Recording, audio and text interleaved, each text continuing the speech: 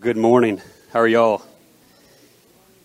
The anxiety I had last night thinking about coming up here after Pastor Peter was very real. He said y'all are accustomed to a style of communication that I don't know if I can get on the same page. To help us this morning, let me open us up in prayer. Lord, we thank you so much for your church. Lord, we thank you for your word. Lord, we thank you for bringing all these people here. Lord, be with us, Lord. We need so much help. Our eyes close every day, and that's why we ask you to open them, soften our hearts. Lord, be with us this morning. In your name we pray. Amen. Okay, well, I want to do a little bit of background on what the course is going to be over the next few weeks, and then we're gonna dive right in. Does that work? Okay. So as Pastor Peter said, we're going to do a systematic and theological approach to the person of God. So what does that mean? The person of God will look at the nature of God, his character, his attributes, and all the things that flow from that. And importantly for us, as human beings created in the image of God, what does that mean? We're his special creation. So are there attributes of God that flow to us as his special creation? So that's going to be what the end goal is of the course over the next few weeks. To kind of set the stage ahead of time, though, we're going to do this week and next week, we're going to do a little bit of an introduction to what is theology, what is systematic theology, why are we studying this way, so that we can go in the next few weeks well prepared. Does that work? Okay. Well, how many of you were in here for the D&D class, the systematic theology class? Okay. So much of the material we're going to cover today and next week, we covered in the first few weeks of systematic theology in that course. I just think it's necessary. And talking to Pastor Peter over the last few weeks, he said, repeat it over and over again. And I was reminded, we've been through Alpha probably 20 times, and every time we go through Alpha, we're like, man, even though I've heard that before, that's a great reminder. I like that I just heard that again. And so this is what we're going to do. So this morning, we're going to look at 4 questions. We're going to look at what is theology? What is systematic theology? What does it mean that we're systematizing our theology? How do we study theology? And why? Well, let's dive into that first question. What is theology? I don't know about you, but many people, when they hear the word theology, they're typically not getting feelings of, warm relationship with God. They're thinking of the hollow halls of a seminary and dry and rigid and academic. And for that reason, a lot of people, when they hear that, they kind of back away. I've got a good friend. I just had lunch with him this past week. He likes talking about Jesus. You start talking about theology. Nah, that's strange. I don't want to get into all that. And I think the reason is that I think people are misguided about what theology is. So I want to bring a definition that may help us. Christians have viewed theology as a pursuit to know the character, will, and acts of the triune God as he has revealed for us in the Scripture, most expressly seen in Christ and applied to our hearts and minds by the work of the Spirit. I'm going to say that one more time. Christian theology is the pursuit to know the character, will, and acts of the triune God as he has revealed for us in the Scripture, most expressly seen in Christ and applied to our hearts and minds by the work of the Spirit. Does that make sense? And so with this view of theology, the goal of theology is not merely, let me know more things, let me get more information, but it's transformation. It's actually coming to know God and have fellowship and relationship with him. And the end goal of that is that we're conformed to the image of his Son.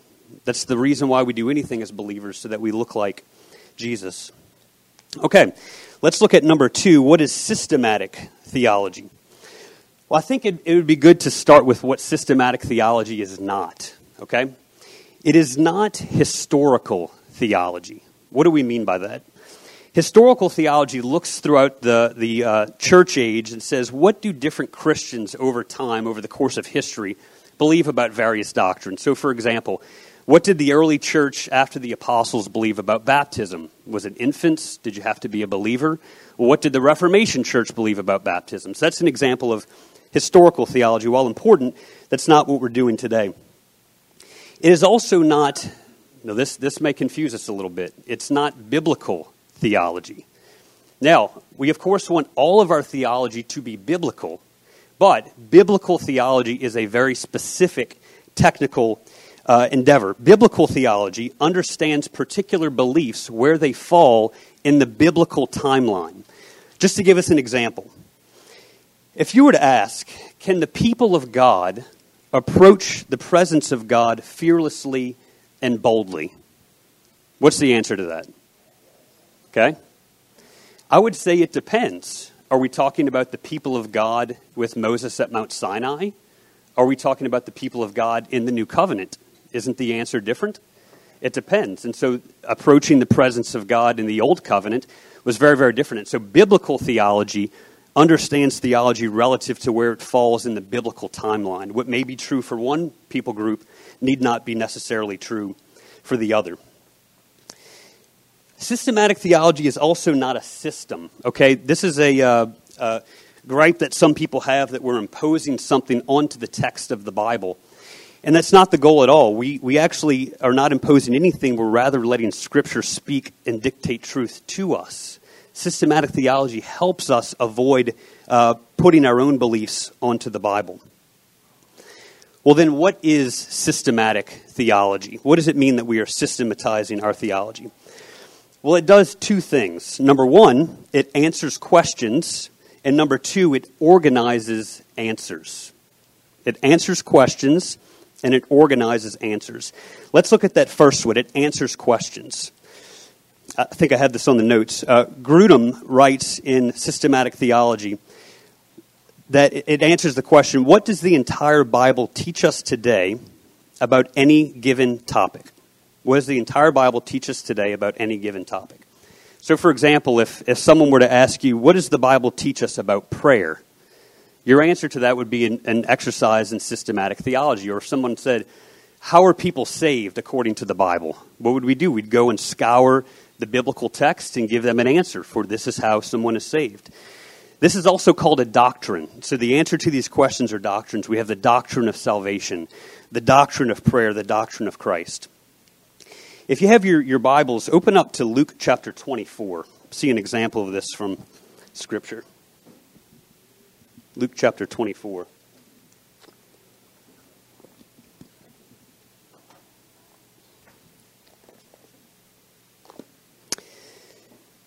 This is after the resurrection.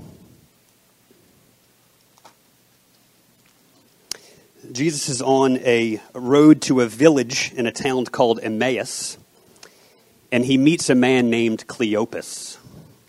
It's a good name. So Luke 24, and we'll start in verse 25.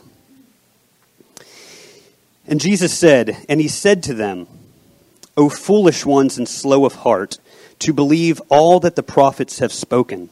And to back up for a second, they were speaking to Jesus just moments earlier, and they didn't recognize him. And so Jesus is coming at them. You foolish heart, to believe all that the prophets have spoken. Was it not necessary that the Christ should suffer these things and enter into his glory? And beginning with Moses and all the prophets, he interpreted to them in all the scriptures the things concerning himself. So Jesus just gave us an example of systematic theology. He went to the Old Testament and gave them a Christological example of himself. He said, look, I'm all throughout the Old Testament. That was the full Bible at the time. So much in the same way that we would sit down with somebody and say, let me tell you about the person of Jesus. And you open up your Bible and you might be able to go from the beginning to the end. That's an example of systematic theology. Let's look then at number two. It not only answers questions, but it organizes our answers. Systematic theology strives to study theology in an orderly and organized manner. As I'm putting my notes together, it just dawned on me, how much is this needed, that we need an organization to the way that we think? Right now in our culture, everything, people don't know up from down to left to right. C.S. Lewis said our feet are firmly planted in midair. And so we need organization to the way that we think. It's dangerous sometimes for us to go without any, and like, okay, does this make sense? So systematic theology brings order to our doctrines. And so in the book that we're going through right here, I forgot to plug it in the beginning, this nice large book, It's organized in order of the revelation of God, to the person of God, to creation, then to the church, salvation, so forth. And so there's a particular order when we look at these books. All right, let's look at number 3, and this is where we'll spend most of our time this morning. Why do we study theology? Is this something that's just for nerdy Christians? Just maybe special Christians, the overachiever, or is this something that all of us should study? What do y'all think? All of us? Okay, let's see if we can defend that claim. Turn back in your Bibles to Matthew chapter 28. Matthew chapter 28.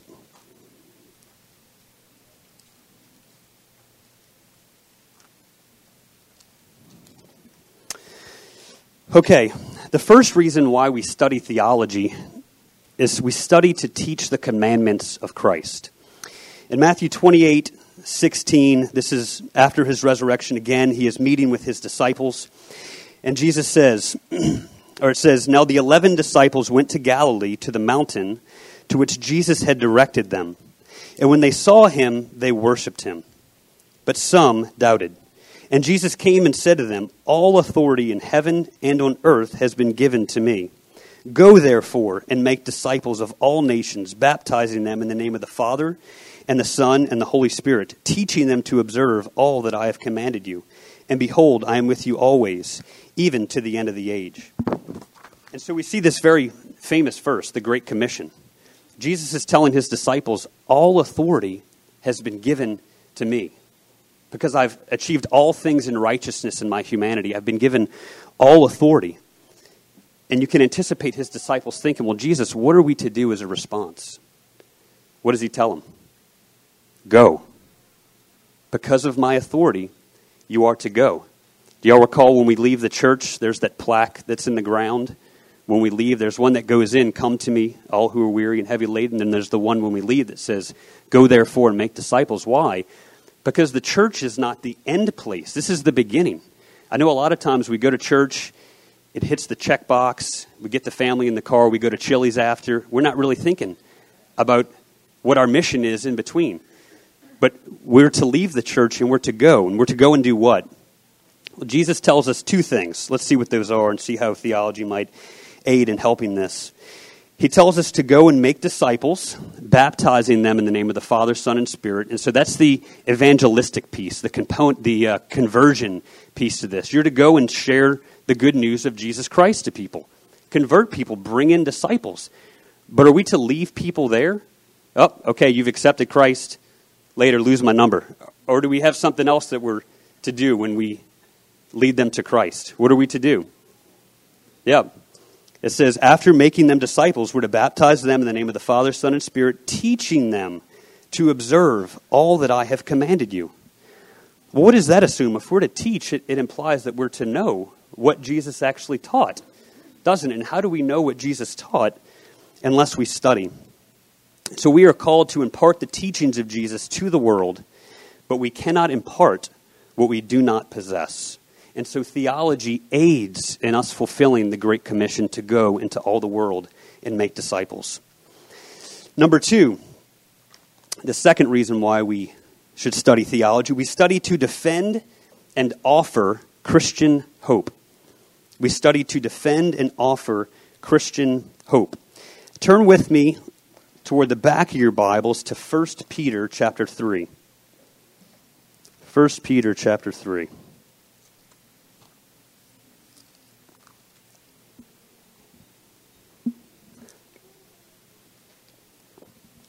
All right, we'll look at verse 15. Peter's writing to believers here, and he says, "But in your hearts, honor Christ the Lord as holy, always being prepared to make a defense to anyone who asks you for a reason for the hope that is in you, yet do it with gentleness and respect." Anytime someone asks you to defend the hope, we should be able to do that. Theology helps in that. Note here, Christians should be able to understand what it is that they believe and be able to defend their beliefs thoughtfully, reasonably, and biblically. Now, I want to share a story. It's a sad story of a pastor that left the faith as a result of not having his questions answered. This is a story by a man named Marty Sampson of Hillsong Church in Australia. And this is a post he made after he came out that he was no longer a Christian. He says, "Time for some real talk. I'm genuinely losing my faith, and it doesn't even bother me. Like, what bothers me now is nothing. I'm so happy now, so at peace with the world, it's crazy. This is a soapbox moment, so here I go. How many preachers fall?" He says, "Many." And he says, "No one talks about it." "How many miracles happen?" "Not many. No one talks about it." "Why is the Bible full of contradictions?" No one talks about it. "How can God be love yet send 4 billion people to a place just because they don't believe?" No one talks about it. "Christians can be the most judgmental people on the planet. Now, they can be some of the most beautiful and loving, but it's just not for me. I'm not in anymore. I want genuine truth, not the I just believe it kind of truth. Science keeps piercing the truth of every religion. Lots of things help people change their lives, not just one version of God. I got so much more to say, but for me, I'm keeping it real. All I know is that what's true to me right now is that Christianity just seems to me like another religion at this point." What a sad story. You see, Marty had a lot of questions to people, and the people he asked could not defend the hope of what it is that they believe. Now, I would say the charge of 1 Peter 3 is not simply from an apologetic standpoint when people ask, but my own life, when I've gone and explored reasons why I believe, what it does to my own faith is just incredible. It just bolsters up my faith. And so when somebody does ask, I'm ready to give a defense. As I was preparing this, I thought of Todd teaching us a few weeks ago in Psalm 1 of how we avoid this sort of pitfall. And Todd describing to us from the psalm about the blessed man and the man that's like the tree firmly planted by the water, whose leaves are not withering, he doesn't fail in anything that he does, is the man that meditates on the law of the Lord day and night. It becomes his identity. And so that when any storm comes, when any of these questions come, let's say you don't have an answer to some of these questions, that's okay. I'm like the tree firmly planted because I am consumed with the Word of God. Now, even more challenging, what if it's not a stranger that's asking us these questions? What if it's a child or a family member? There is just very sadly an increase of children that are having a loss of identity. They don't know who they are. They don't know what gender they are.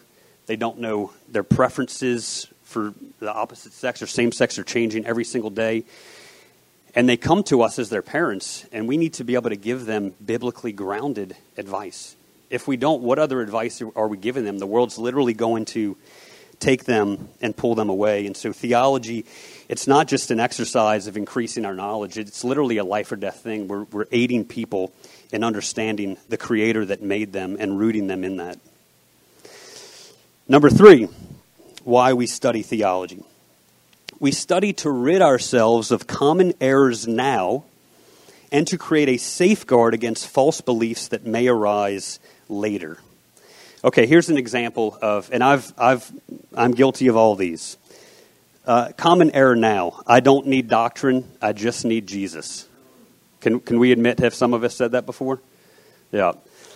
A 5-minute discussion with a Jehovah's Witness will quickly show you that you need a little bit more than just Jesus. We need doctrine, right? Because Jesus is a real person, and Jehovah's Witnesses have very different beliefs than we do, and they can shake us a little bit. I mean, Saturday mornings, if you can, if the kids happen to be walking past the door, instead of you telling them to hide behind the couch like we normally do so that nobody sees them, and a Jehovah's Witness sees you, you're like, okay, I got to go engage with them now.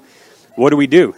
So we talk to them, and normally Christians, I want to evangelize, I want to spread the gospel, but when a Jehovah's Witness comes to our door or a Mormon, we just do not want to talk to them. We have somebody coming to our door saying, I want to talk to you about God, and we just don't want to engage with them. Why is that? Is it that we don't want to be bothered? Maybe.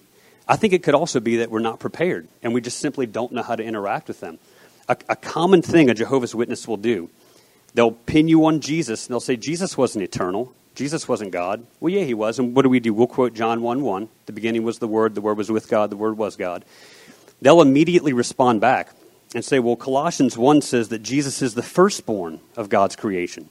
How is he eternal? Revelation 3 says that Jesus is the beginning of God's creation. John 10, Jesus says the Father is greater than I. Was he equal to God, or is the Father greater than him? Well, I'm not sure. Have a good day, sir. And we just retreat back into our homes. So studying theology not only avoids that, but it also can help lead Jehovah's Witness to Christ. And I've had many great conversations. They said they would come back. They did not come back. It was very upsetting and offensive. All right, number 2.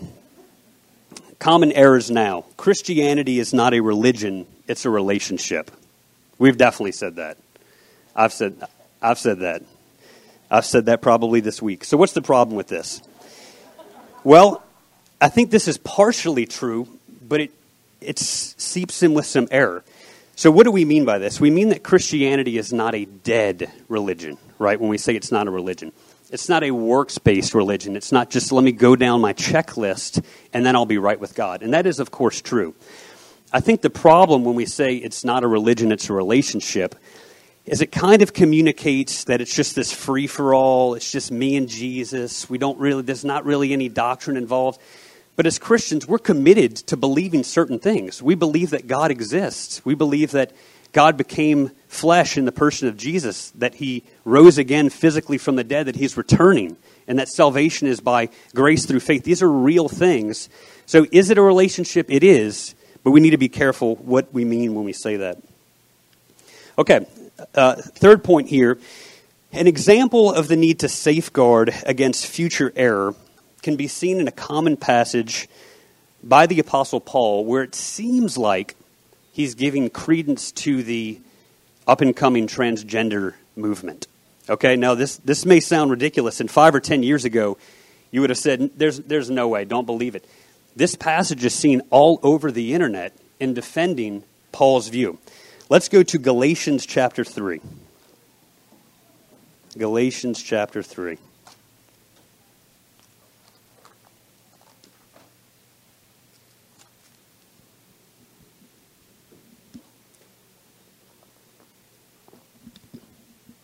All right, and we're in verse 28.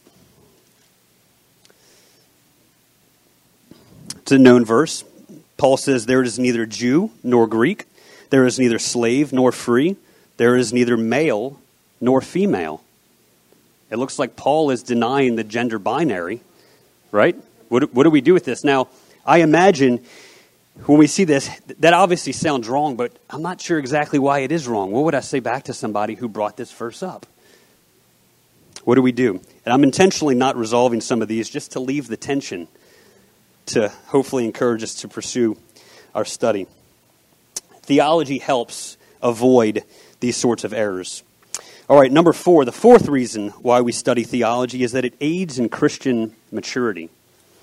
Aids in Christian maturity. I have here on your notes, 1 Timothy chapter 6.